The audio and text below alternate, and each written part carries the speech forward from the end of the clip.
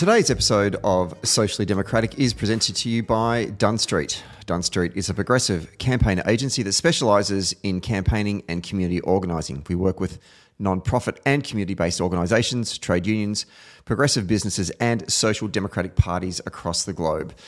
Dunn Street develops community engagement strategies and organising strategies to win campaigns both big and small. And we train engagement staff, volunteers and organisers in leadership and power building. And if you want to create change in your community in 2023, then hit us up at dunstreet.com.au. Today's episode is also brought to you by Maurice Blackburn Lawyers. When you need support with a legal issue, it can feel daunting. And that's why for over 100 years, Maurice Blackburn has been helping guide clients with their legal needs. They're here to help you when you need them the most, from workplace to medical injuries, class actions, occupational diseases and wills and estates planning. And as Australia's leading plaintiff law firm, they have the local knowledge and the national network with the experience that you can count on. And to find out more, just go to their website, which is mauriceblackburn.com.au. And finally, today's episode is brought to you by SwiftFox. Every moment on a campaign matters, and you need the tools that you can trust. The lists are up to date, phone banks that can change minds, emails that drive those donations, events that will energize the community online and offline, and text blasts that distill your message perfectly.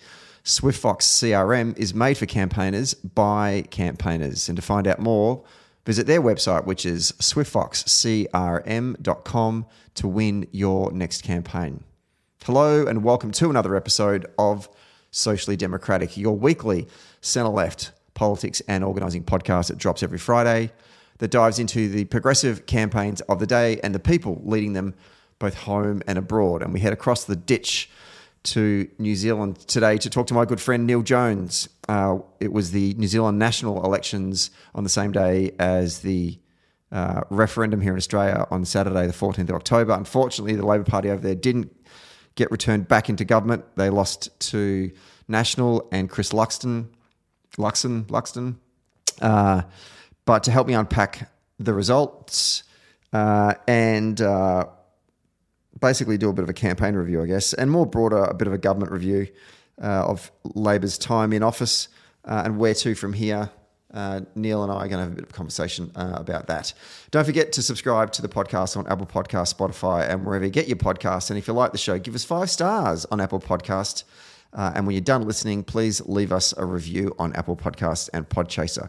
And for all updates, follow Dunn Street on YouTube, Facebook, Twitter, Instagram, and LinkedIn. I shouldn't say Twitter anymore. I should say X, shouldn't I?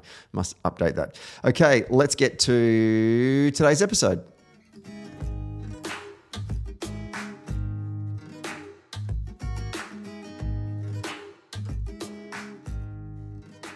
Okay, we are taping this one on a Tuesday afternoon on the lands of the Wurundjeri people. And on Saturday the 14th of October, there was an election in the great nation of New Zealand. At the same time as we were having our referendum on the voice to Parliament. Not a great day for the progressive side of politics, both here in Australia and across the ditch, because the result was a loss for the Labor government and saw a return to government for the Conservative Party, which in New Zealand is called National. To help me break that down, he's been on the show a number of times. You know him very well. He's a former Chief of Staff to Prime Minister Jacinda Ardern. He's now the Managing Director for Capital New Zealand Government Relations. And to help me recap this election campaign, Neale Jones, welcome back to Socially Democratic. G'day, Stephen. Now, I must preface this particular episode. We've done over the last feels like over the last 2 or 3 years, certainly for here in Australia, we've done a lot of post-election recaps where we've won. So it's just been like popping champagne and talking it up and loving life. Rarely have we had to do a post-election where we've lost. So I just need to preface this particular episode by saying that the intentions of this episode is to reflect with both respect and compassion, because when our comrades lose elections, particularly from government, folks lose jobs, people who put their heart and soul into an election campaign, and then to lose, it hurts. And we don't need left-wing podcasts pouring a bucket of shit on them after defeat. However, what we do want to do is we want to reflect on some of the lessons that possibly can be learned for our friends.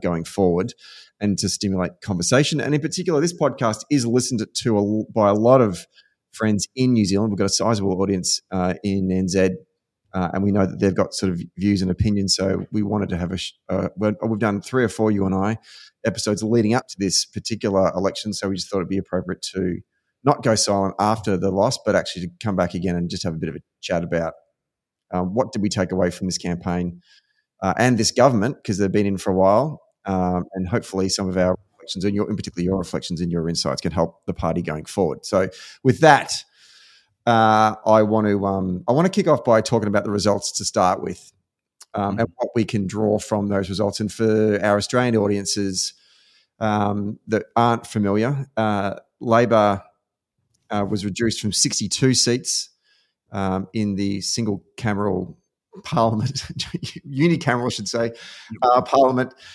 down to 34. That was a loss of 31 seats. National went from 34 to 50. They picked up 17. The Greens actually picked up 4. They went from 9 to 14. And ACT, which is on that broad right coalition, picked up 1. New Zealand First picked up 8. And Te Party Māori picked up 2. Neale, were you surprised by the results? Not really, because Labor had been quite far behind for most of the campaign. I was hoping that the last week or two of the campaign, where National really did pretty badly, might have just tipped it a bit more in Labor's favour. In fact, National did lose 5% between the advance vote of the last 2 weeks and the preliminary count on election day. So, if you count up the advance votes, National got 41.5%. If you count up the votes cast on election day, they only got 36.5%. So there was a pretty catastrophic collapse at the very end of the campaign for National, but not enough to stop them forming government. But potentially, and there are still special votes to come, which 1 in 5 votes cast are a special vote, and that's overseas voters are some of them, but most are people who are out of the electorate on the day or who register on the day, and that tends to swing left. Typically 1 or 2 seats go to the left, so it's likely that National and ACT won't be able to govern alone, and they'll need the populist New Zealand First Party as part of their coalition. And what that means is that National and ACT, who have quite a flinty neoliberal view of the world, will find themselves constrained by New Zealand First, which is far more centrist in its economic policy, and they'll have a much more chaotic coalition, having 3 parties to wrangle. So not all bad news on election night. No, Winston Peters, that constant kingmaker of New Zealand politics, rises again. It's incredible. I mean, when someone writes a book about his career, it's going to be a fascinating read. Well, it's the second time his party's been turfed out and they've come back in, which is remarkable under our system. It's the only party who've managed to do that, and they've done it twice. I was going to say the other thing that was surprising on election night was how Labor didn't pick up National's decline in the final days. It seemed through the campaign that no matter how much Labor threw at National, you could drag their vote down, but it wasn't going back to Labor. And I think that kind of speaks to some of the challenge Labor had, where a lot of the voting base had just become frustrated or alienated through the cost of living crisis and had abandoned Labor. And no matter what Labor did, just weren't coming back. Yeah, that's an interesting reflection. So let's. I want to dive into that in a moment. Let's talk about that. But before we do that, I think it's worthwhile for those that hadn't been paying attention to New Zealand electoral politics, or just New Zealand politics in general, to set the scene. And I just want to go back to the start of the year, because there was a seismic shift in the political landscape when then Prime Minister Jacinda Ardern shocked New Zealand politics and decided to retire from politics in total.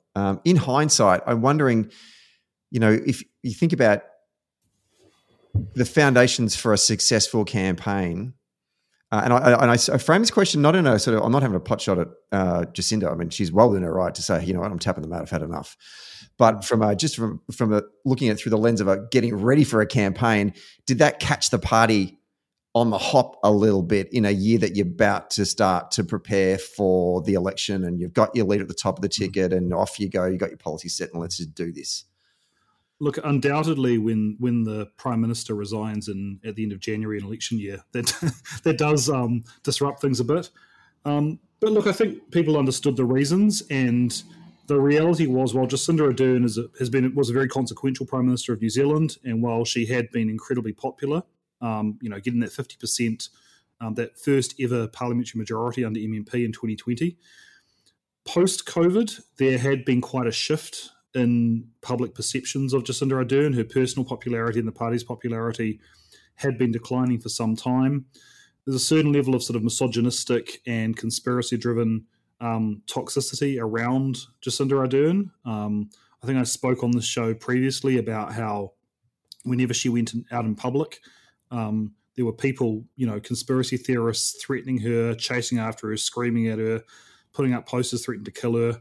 It was pretty ugly. And I think she correctly identified that the best way for Labour to have a chance was for her to step out of the scene and let someone else have a go. And to be honest, when it first happened, that most people's thought was, oh, well, Jacinda's gone, we're stuffed. But Chris Hipkins very quickly managed to pivot. The caucus was remarkably unified in the way they transitioned to a new leader. And Hipkins very quickly cleared away some of the policy programs that were being undertaken by the Ardern government that were not necessarily unpopular, but were seen by voters to be sort of distractions when they were concerned about cost of living. These are things like the TVNZ Radio New Zealand merger or the sustainable biofuels mandate. They were a series of issues that sort of Chris Hipkins said, look, these aren't priorities now. And he cast himself as kind of a non-flashy, workman-like guy who was from the working-class suburb of Upper Hutt, who liked a sausage roll and a meat pie, and was focused on cost of living and focused on bread and butter issues. And that was what the public wanted to hear. And he immediately Labour's vote shot from the low 30s up to 38%. His preferred Prime Minister coming in was very high. And people thought, there was a view there that Labour was back in the box seat to win the election when previously they'd been written off. So I think, yes, it was a shock, but I think that transition in those early stages put Labour in a good position for the election. You described a scenario there, and as I was listening to you say that, I could have replaced the words Jacinda Ardern with Daniel Andrews, and I'm reticent to always compare everything to Daniel Andrews because in some ways he is a political phoenix. Not a phoenix, a unicorn. Wrong mythology. But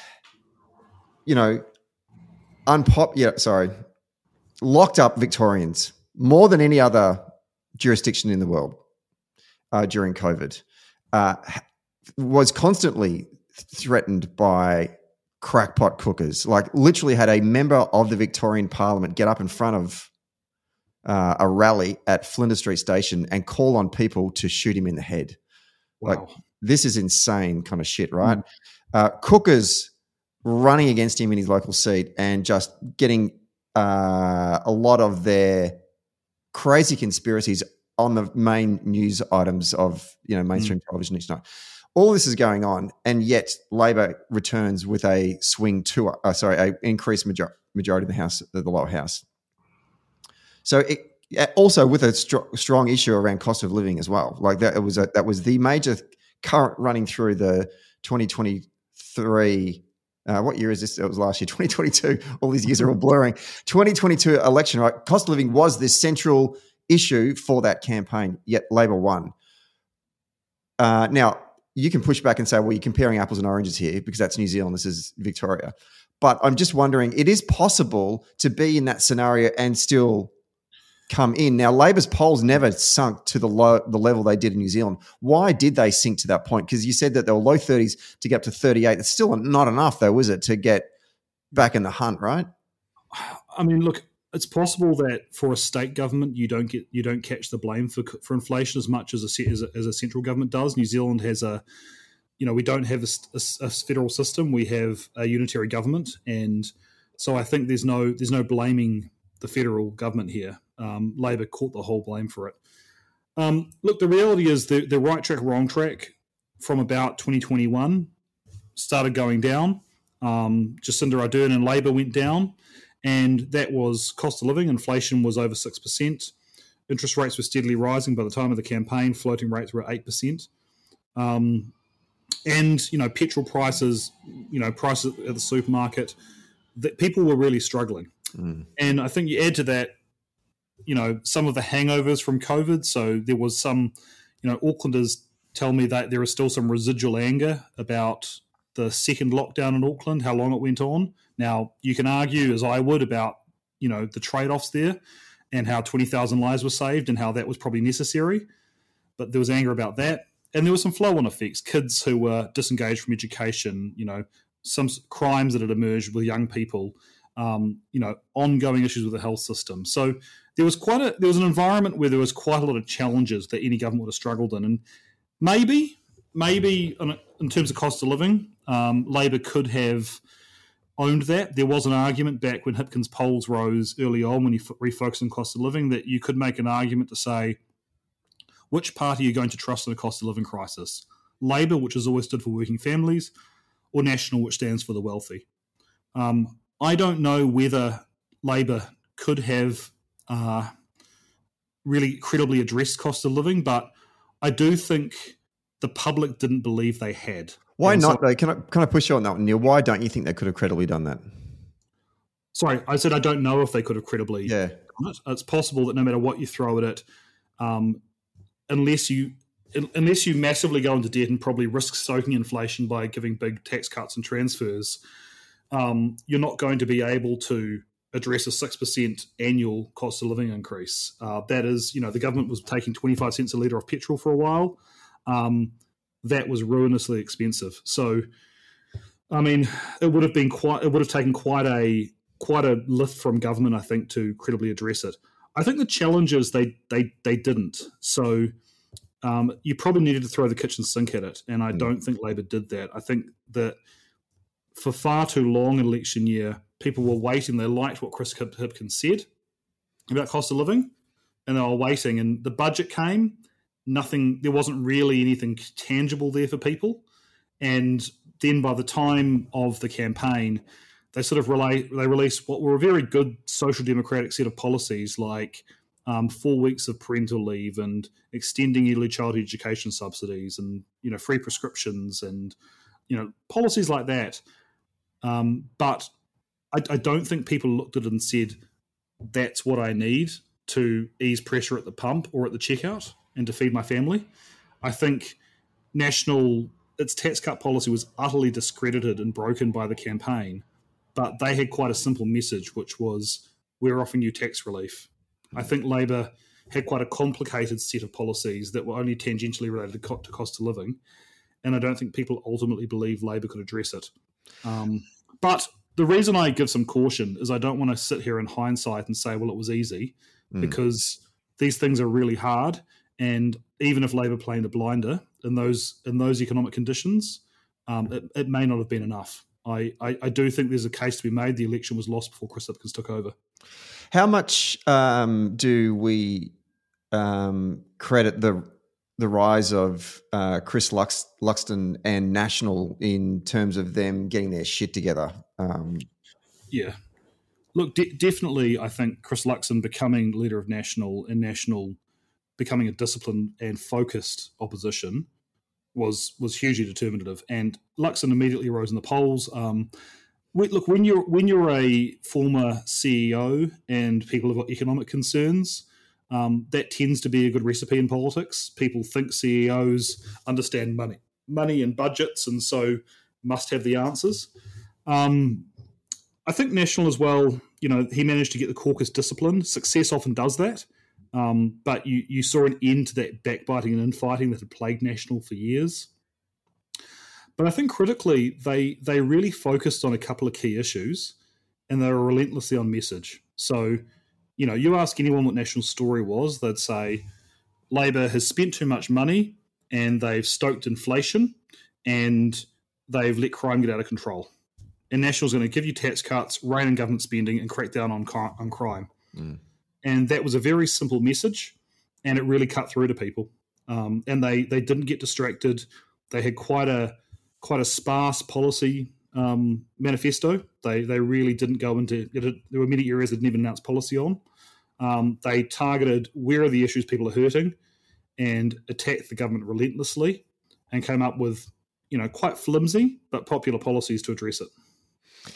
I mean, it's such a key learning, isn't it, in any political campaign? Like in 2019, Labor had, 100 new policies or some shit like that. I mean, just like, yeah, I'm a simple person. I'm not that bright. I think voters are so busy that they haven't got time for all the nuances in a campaign. They just give me this, just give me the straight up, give me the cliff notes. Just give us the top line about what I need to know before I go on to vote. And if there are three things, then if I can remember that and I like that, then I'll vote for it. Right? Yeah, look, well, I mean, one of the lessons I learned from when I worked for Labor in opposition was the more you say, the less people hear. You've got to keep it really simple and focused. I actually want to raise this question as well about being focused. I know that there was a loss of several Labor ministers leading up to the poll. I just wonder, is that internal beltway shit that no one even knew about and cared about, or did that have an impact in voterland?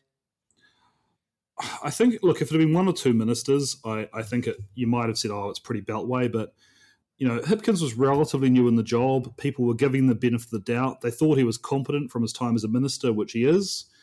And then he had, over a period of a couple of months, he had four ministers go. One sacked for leaking cabinet information to his donors, one for jumping political parties with no explanation, one for not disclosing shares in a company they regulated, and one who crashed into the back of a parked car and was charged with reckless driving and failing to accompany a police officer.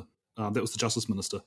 So, when that happens, it does cut through. And I think if you look at the two areas during the year the polling collapsed, one of them was the budget, when people felt Labor hadn't really addressed cost of living in May.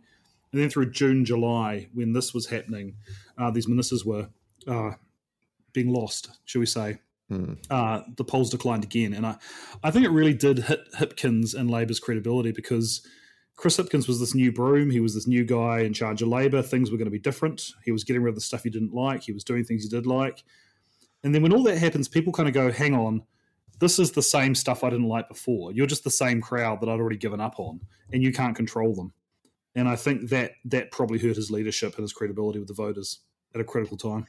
It's that moment in political campaigns that I know that I've been on both sides of when it's happened.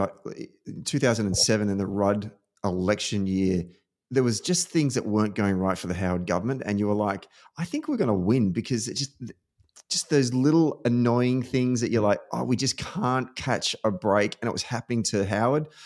And I remember that used to happen to us all the time, but we never, ever got a break. And I know that if you were national watching that, you'd be going, oh my God, this is just unraveling on the other side. Like, they're already behind. They don't need these type of things happening consistently. And the litany that you just went through there would be enough for you to go, this is just like, it's, even if you're like if you're a person of faith or not, but you'd be thinking, oh my God, the gods of politics are on our side right now because of the things that's happening to your opponent, right? Yeah, look, when I woke up one morning to news that the Justice Minister was facing charges, I kind of thought that's the end. I don't know how you recover from that. That feels like a footnote to an end note to the government. Yeah, it's to quote John Armitage, who's been on our show before. It's when that happens, it's brutal. Yeah. It's just brutal for you, right? Yeah, and it is annoying because none of these things are policy issues. None of these things are, none of these things are things that voters should look at and say, well, that's going to make my life better or worse. But it does speak to competence and capability, and voters do care about that. That is increasingly important for voters, particularly in New Zealand. Yeah. We talked about policy before. I just want to reflect on the policies that Labor took to this particular poll and compare them to National, because you said that National were very good at getting it down to a couple of 3 or 4 key areas. And we talked before about the cost of living as being central to this particular campaign. Did Labor have enough in the tank to address this issue? Well, I mean, the things that you mentioned a bunch of things that they did do. Yeah. And historically, like Labor parties have always, in the eyes of the voter, when you talk, if you were to sort of say, what are your party strengths and policies, what are your party weaknesses and policies, cost of living historically has been bad for Labor. Jobs, health, education, public transport, infrastructure, good, generally speaking, good for Labor.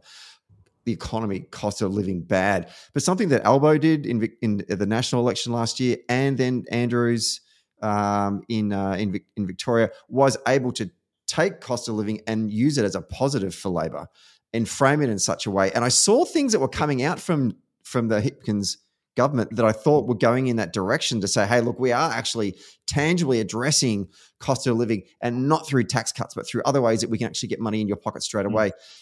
What happened there?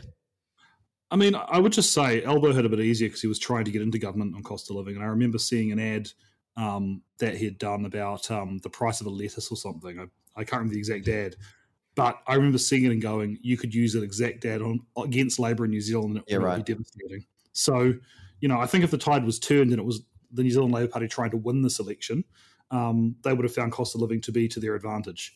Look, I do think one of the challenges Labor had was that there wasn't a lot of money to go around. So they got to election year and the books were very, very tight. So there wasn't much room to spend without new revenue. And because inflation was high, there was a risk that any money you do spend on addressing cost of living ends up stoking inflation. So, for example, National has put out some reasonably large tax cuts, which all of the advice is will end up probably prolonging inflation. And so that's also a thing to consider. One of the challenges Labor had was there was a proposal that Grant Robertson and David Parker worked on for a wealth tax, which would have, I think, done a 0.5% tax on wealth over about $1 million or $2 million, and would have led to a $20 a week tax cut for every taxpayer. Something like that. There's a debate in Labor. Should they have done that? Chris Hipkins ruled it out. Some in Labor say that was a great missed opportunity. And that could have shown a real difference from National, really helped workers, with a decent equitable tax cut and showing whose side they were on. Others argue it would have just ended up Labor being bogged down by arguments from the economic establishment about this novel tax they were proposing. But that debate will be ongoing. I do think, though, the lack of new revenue and the lack of money in the budget meant Labor was quite constrained in what it could do, and that ended up having a relatively mild election policy offering, which I think didn't inspire voters.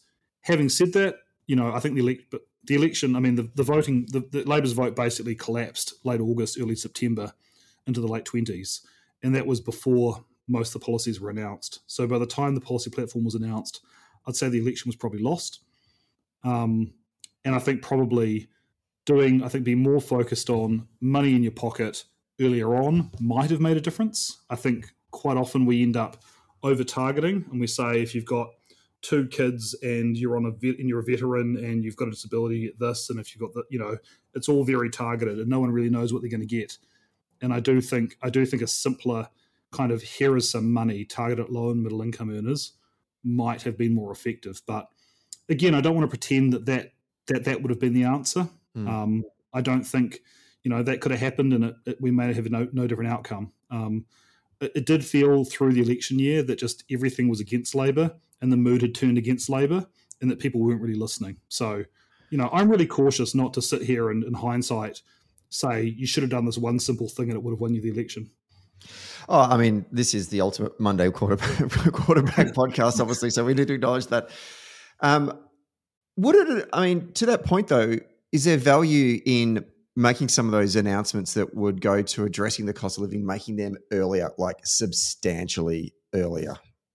Yeah, look, I think the budget in May was probably the time Labor needed to do a really substantive cost of living package. And that not happening probably meant that they went into the second half of the year without a credible story on cost of living. And I think that probably hurt them. Let's take a quick break to talk about SwiftFox. Every moment on a campaign matters. You need the tools that you can trust. Lists that are up to date, absolutely. Phone banks that can change minds. Emails that drive donations, and events that will energize the community online and offline. And text blasts that distill your message perfectly. SwiftFox CRM is made for campaigners by campaigners. And to find out more, go to swiftfoxcrm.com to win your next campaign. Okay, let's get back to the show. And even if we can maybe pull back even more on that, then the idea of using the resources and the trappings of government through the cycle of a government in addressing the needs of an electorate. I'm talking years out. I know you've got 3-year terms, and there's an argument, I think, broadly speaking, that we all should have at least 4-year terms. I think 3 years is just ridiculous to try and effectively govern, right? Same issue here in Australia. We once had a referendum to amend it in our constitution so there'd be fixed 4-year terms, and the Australian public voted no. There you go.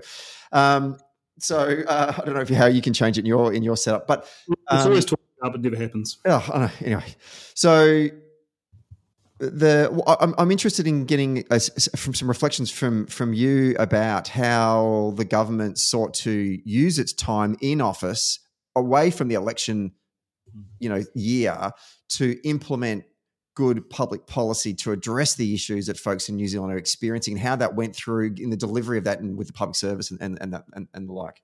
Well, look, I do want to say, this government did make some really good achievements. So 77,000 kids were out of poverty under this government. Now, it's in a population of 5 million. So think about, a quarter or a fifth the size of Australia. That's a lot. So 77,000 kids out of poverty. 200,000 houses were built into this government. It's 1 in 10 houses in New Zealand were built under the Ardern-Hipkins government. Record number of state houses, biggest build since the 1950s. Climate emissions have dropped for the last 3 years. Workers got fair pay agreements, the first sort of industry bargaining we've seen in decades. Well, they got it, but it wasn't through in time for it to actually have an effect. So there were some pretty substantive achievements. Low-paid workers had some of the biggest increases ever. Huge, big increases of beneficiaries.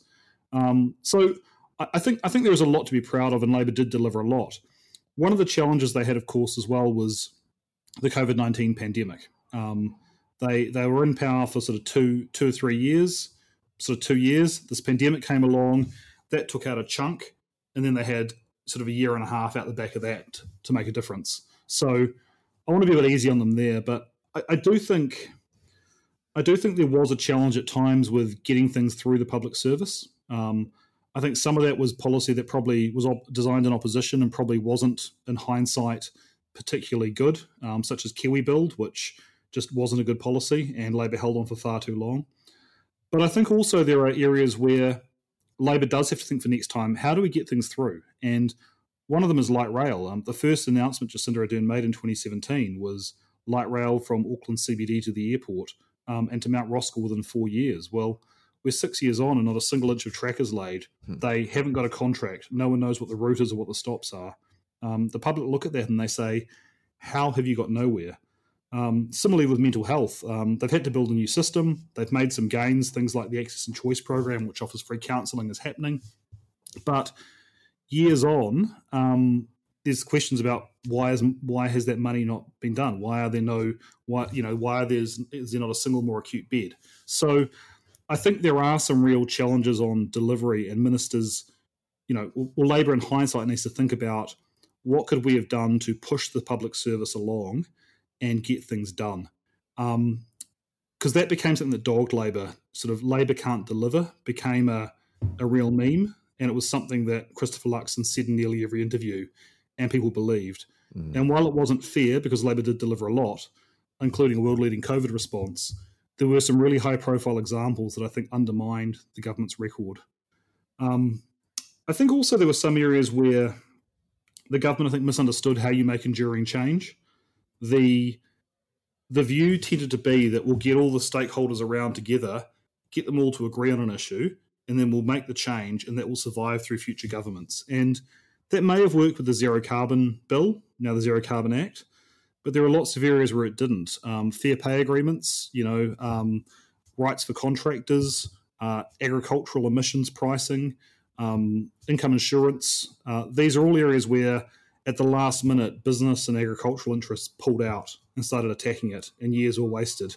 And my view is that the way you make enduring change is you get change through, you make sure it works and is effective, and you make sure there's a constituency behind it so that it's popular enough that the next government can't unwind it. And Labor did that last time with working for families, and John Key came in, having been very critical of it. He called it communism by stealth. And so this was, transfer payments to families and on low incomes. And actually, he came in, didn't get rid of it. And the classic example is Thatcher in the NHS. Thatcher famously didn't undermine the NHS, and the reason wasn't because Margaret Thatcher ideologically loved socialised healthcare. It was because she knew it was popular and she couldn't touch it. Yeah. And I think I look to fair pay agreements, and I can't. It kind of angers me, to be honest, that this was such an important thing for working New Zealanders, so core to Labour's agenda, and it was, instead of bashing it through in the first 3 months.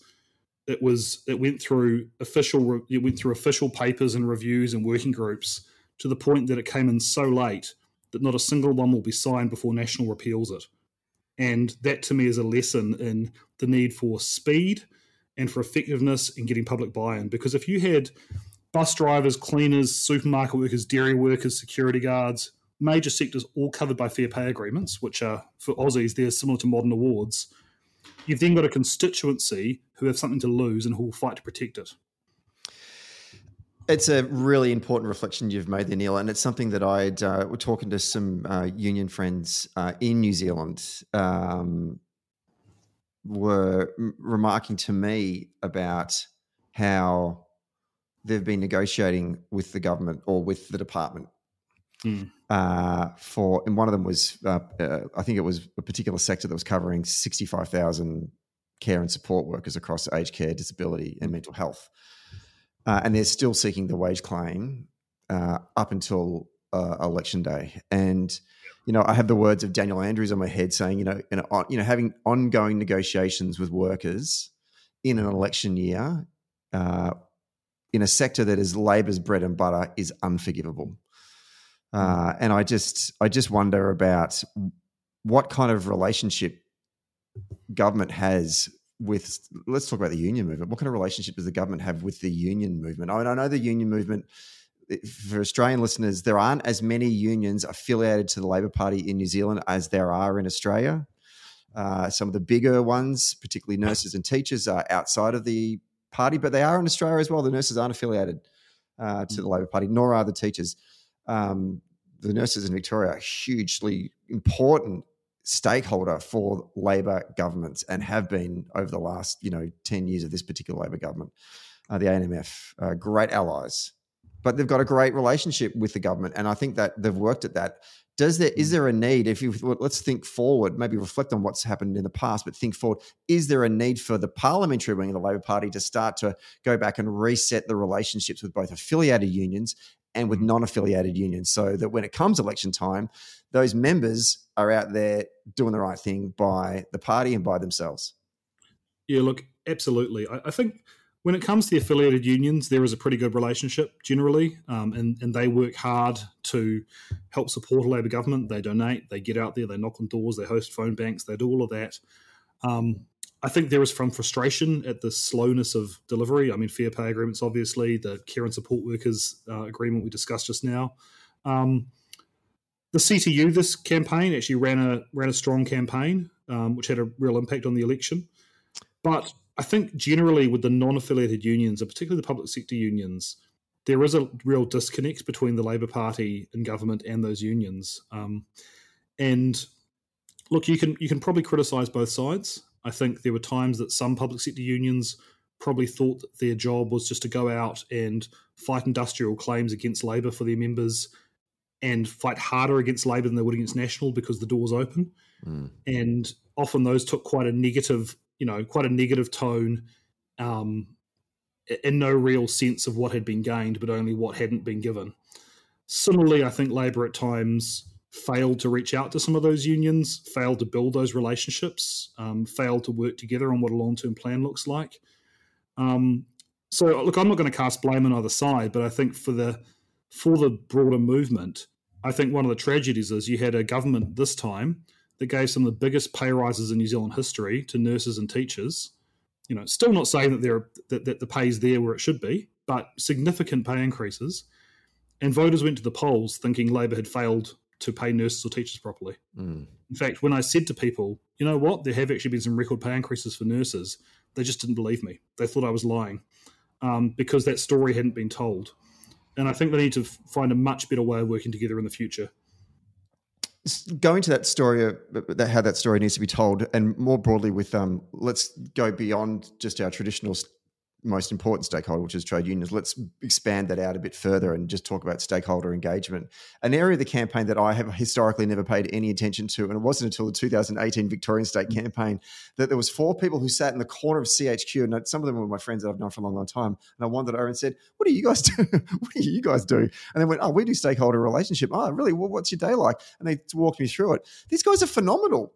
The work that they do in a campaign is critical because it's the when the leader stands up and does a press stop, there are members of that stakeholder community standing with them. When they want to get some lines out, they're going to get Betty the nurse or Jimmy the plumber or whatever it might be. That particular someone from that stakeholder community giving lines to the media. It's that sort of third party endorsement. So there's some manifestation of good work over the life of a government in which you can deliver an election campaign.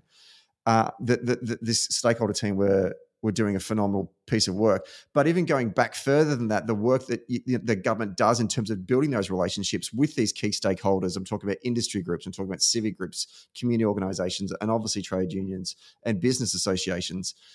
Having that relationship and working at that relationship, developing that policy, and then delivering those policies, and then having those people go and talk to their audiences is such an important bit of work in terms of government, right? Something I'd never really paid much attention to.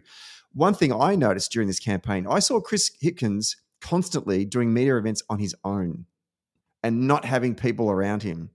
And I just wondered what kind of what work or what strategy what work was being done behind the scenes from I guess it's the parliamentary team, right, to ensure that when a minister goes up and announces a policy, there are stakeholders with them, or when the top guy is doing an announcement, he's not there standing in front of a Labor hoarding on his own.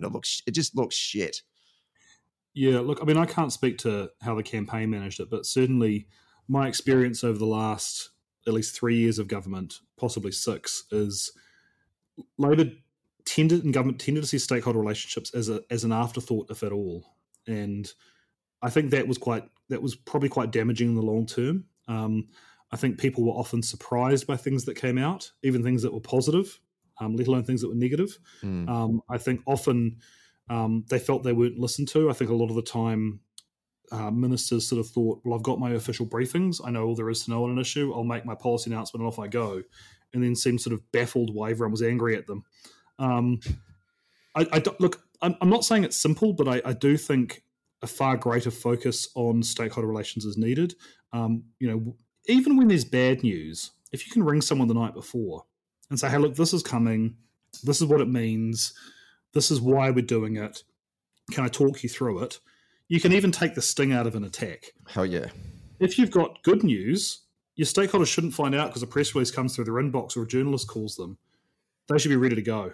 And I just think that didn't really happen through the life of this government, and at least in my experience. And I think that's something that in opposition is going to be critical, because in opposition, many of your stories when you're attacking a government come from stakeholder allies. They're the ones who bring you problems. And so I think that's something Labor has to really focus on over the next few years. Just can't underestimate the power of narrative, and narrative coming from not politicians, but from ordinary punters that look like you, or not like you and me, but look like Certainly in opposition, some of the best stories we ever didn't even have Labor's name on them. We gave them to a journalist, and stakeholder allies ran the attack on the government. Yeah, absolutely. Yeah. Let's talk about the future. I want to talk about where the party goes next. Does Chris Hipkins remain as leader? And actually, for our non-New Zealand audience, you might want to just give a bit of explanation about how what the process is after Labor goes back into opposition in terms of how they deal with the leadership. It's actually quite unique, and I think it's an interesting thing that's worth sharing. Yeah. So in the New Zealand Labor Party under our constitution, within 3 months of a general election, the leader has to undergo a confirmation vote among the caucus, and if they lose that, unless it goes to a leadership race, if there's more than one candidate and one doesn't have a predominant support, it goes out to a broader party electoral college, which involves several months of a roadshow around the country of leadership contenders, an electoral college made up of members, caucus members, and union affiliate members voting on it. Chris Hipkins, yeah, he didn't resign on election night, which I thought was a good thing. Helen Clark resigned in 2008 on election night when she lost, and that meant Phil Goff came in, didn't get a honeymoon because everyone was talking about the new government, and there wasn't really a chance for the party to sort of talk about what next. So I think Chris Hipkins did the right thing not to resign. He hasn't made his intentions clear yet, whether he wants to move on, whether he wants to stay for a period and have a transition, whether he wants to try and fight 2026. He just hasn't said anything yet.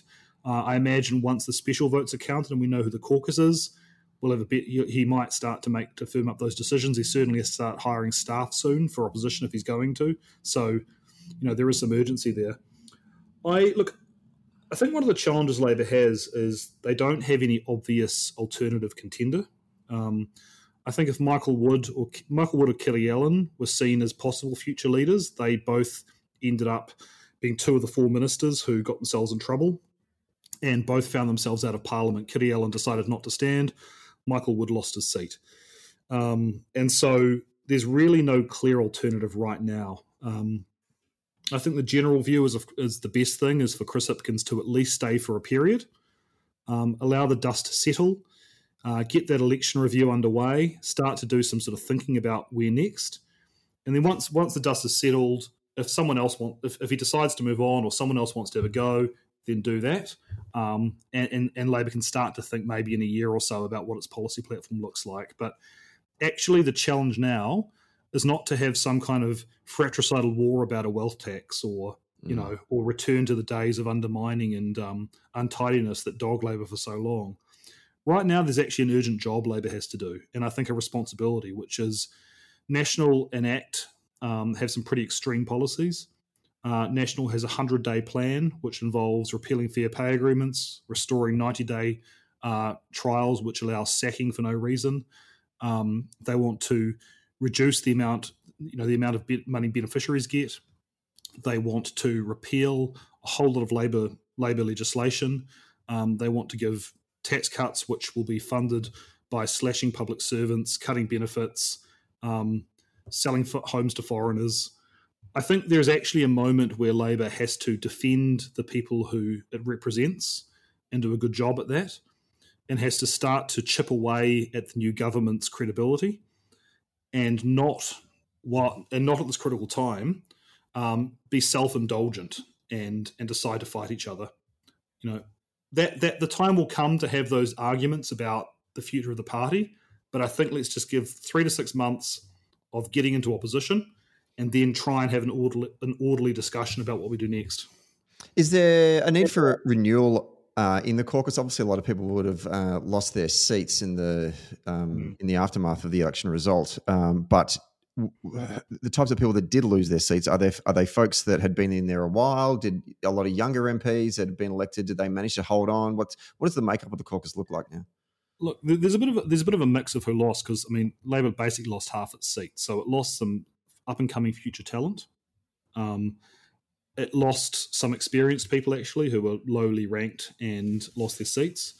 I think the challenge Labor has now is to think about what does it need in the short term in terms of its mix of experience and new talent, and then how does it bring people through who are going to be ministers in the next government.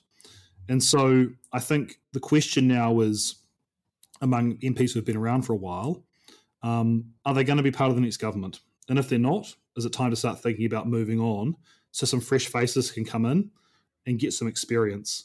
The risk, of course, is if none of them do, you don't get that new talent in.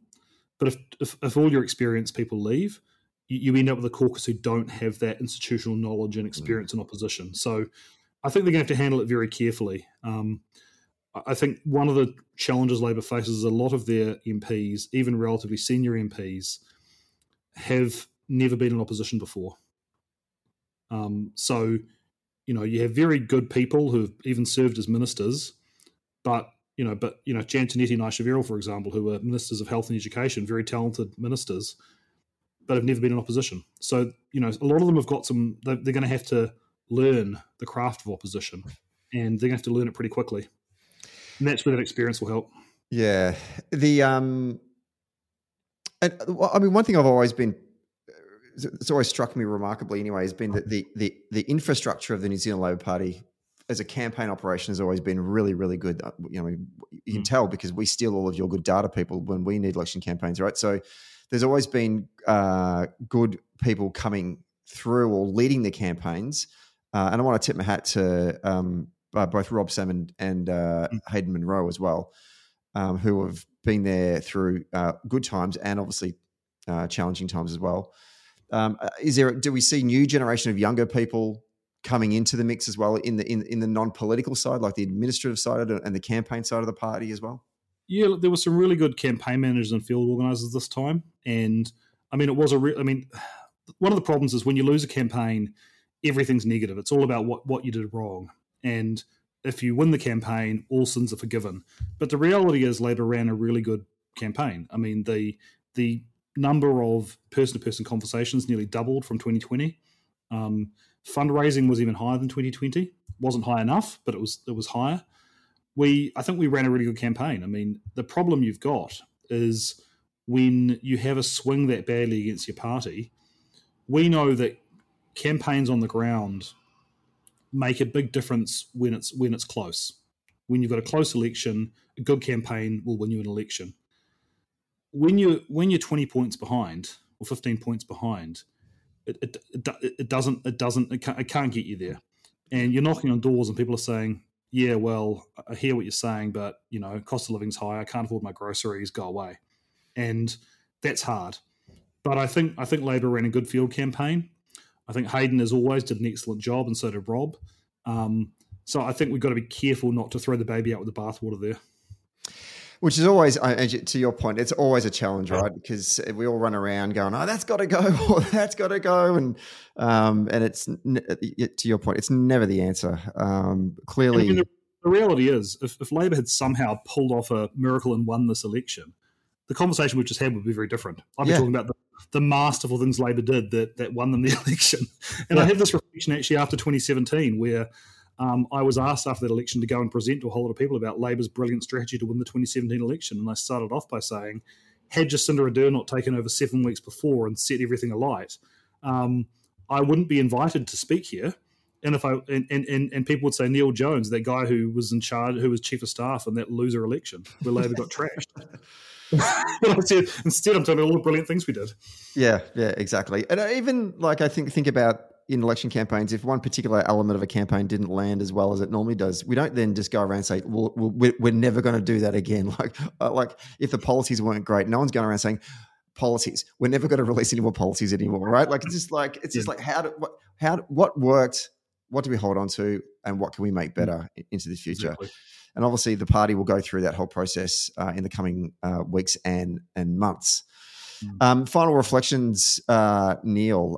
I just want to sort of, hear your reflections on what the government actually did achieve over the years that they were in power in that oddly shaped building in Wellington that you all call the Beehive. Yeah, well, like I said earlier, I mean, there are significant achievements on child poverty, on climate change, on housing, on those core issues Labor campaigned on, and which people will try to say to this day they did not achieve, but the numbers don't lie. But I think also, one of the things that there's a lot of revisionism about at the moment is the COVID response. And you hear people saying, oh, Labor, they would the lockdowns in hindsight, they would justify it, or they were too strong, or they should have been looser and all this. And MIQ, which was our the hotels, the managed isolation as people came into the country, that was terrible and miserable.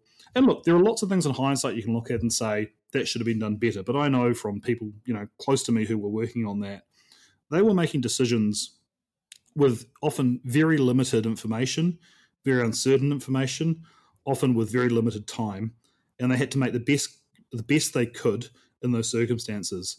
And the reality is the studies show 20,000 people are alive today who would not have been alive otherwise. And I speak to people in other countries who talk about friends and family members who died from COVID, and we haven't had that level of death in New Zealand, and fortunately, but also unfortunately for in terms of our discussion, if you don't know that one of those 20,000 could have been your father or your brother or your best friend, You don't know. If someone said to you, you just have to stay inside for a few months and your father gets to live, that seems like a very easy price to pay. But when you don't know who those 20,000 people are, it feels in hindsight like a terrible, unjustifiable restriction on your freedoms. And I just think sometimes we lack perspective on that. And we also expect a level of perfection in hindsight, all the information we have now. But I think the government can hold its head high and say, at a time of national crisis, it managed to get New Zealand's economy through, avoid mass unemployment, and save 20,000 lives. And I think that's a legacy to be really proud of. I think everyone who has that view or is sort of recasting the narrative of COVID needs to go watch that film Contagion again and actually just remind us of exactly how bad it could have got. Like, you watch that and go, man, we really dodged a bullet there because that kind of got out of hand. It's remarkable that what happened. I still look back on the experience that we all had in terms of COVID and it, particularly here in Australia and New Zealand, and think, my God, thank God it wasn't like Italy. Or thank God it wasn't like places like New York, because we were so lucky. Lucky, hard work, just trying to pull together community response, government leadership, the whole thing. It just how it materialized. I'm still absolutely baffled, but also have admiration for everyone and anyone. And that's one thing I did find about. I don't know what it was like in New Zealand, but certainly here in Victoria, the COVID story was more of a story of like Victorians pulling together, and those cookers that constantly were rallying and marching through the city. People just looked at them like, what planet are you actually on? Like 98% of the Victorian population got vaccinated.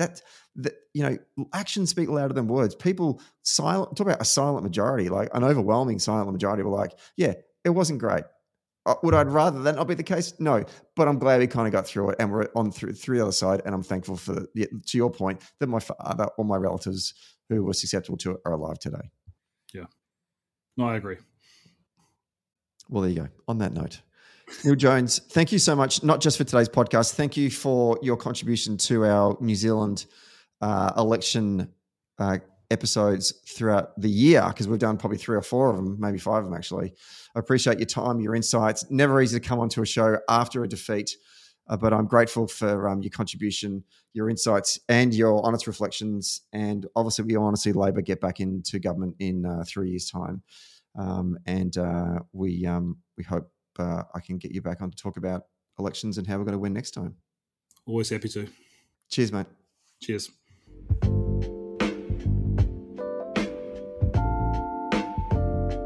Thanks for listening to Socially Democratic. Did you like the podcast? Hit the follow or subscribe button and be sure to leave a review on Apple Podcast or Podchaser. And to get all the latest on Socially Democratic, follow Dunn Street on Facebook, Instagram, Twitter, and LinkedIn. And we'll see you next Friday.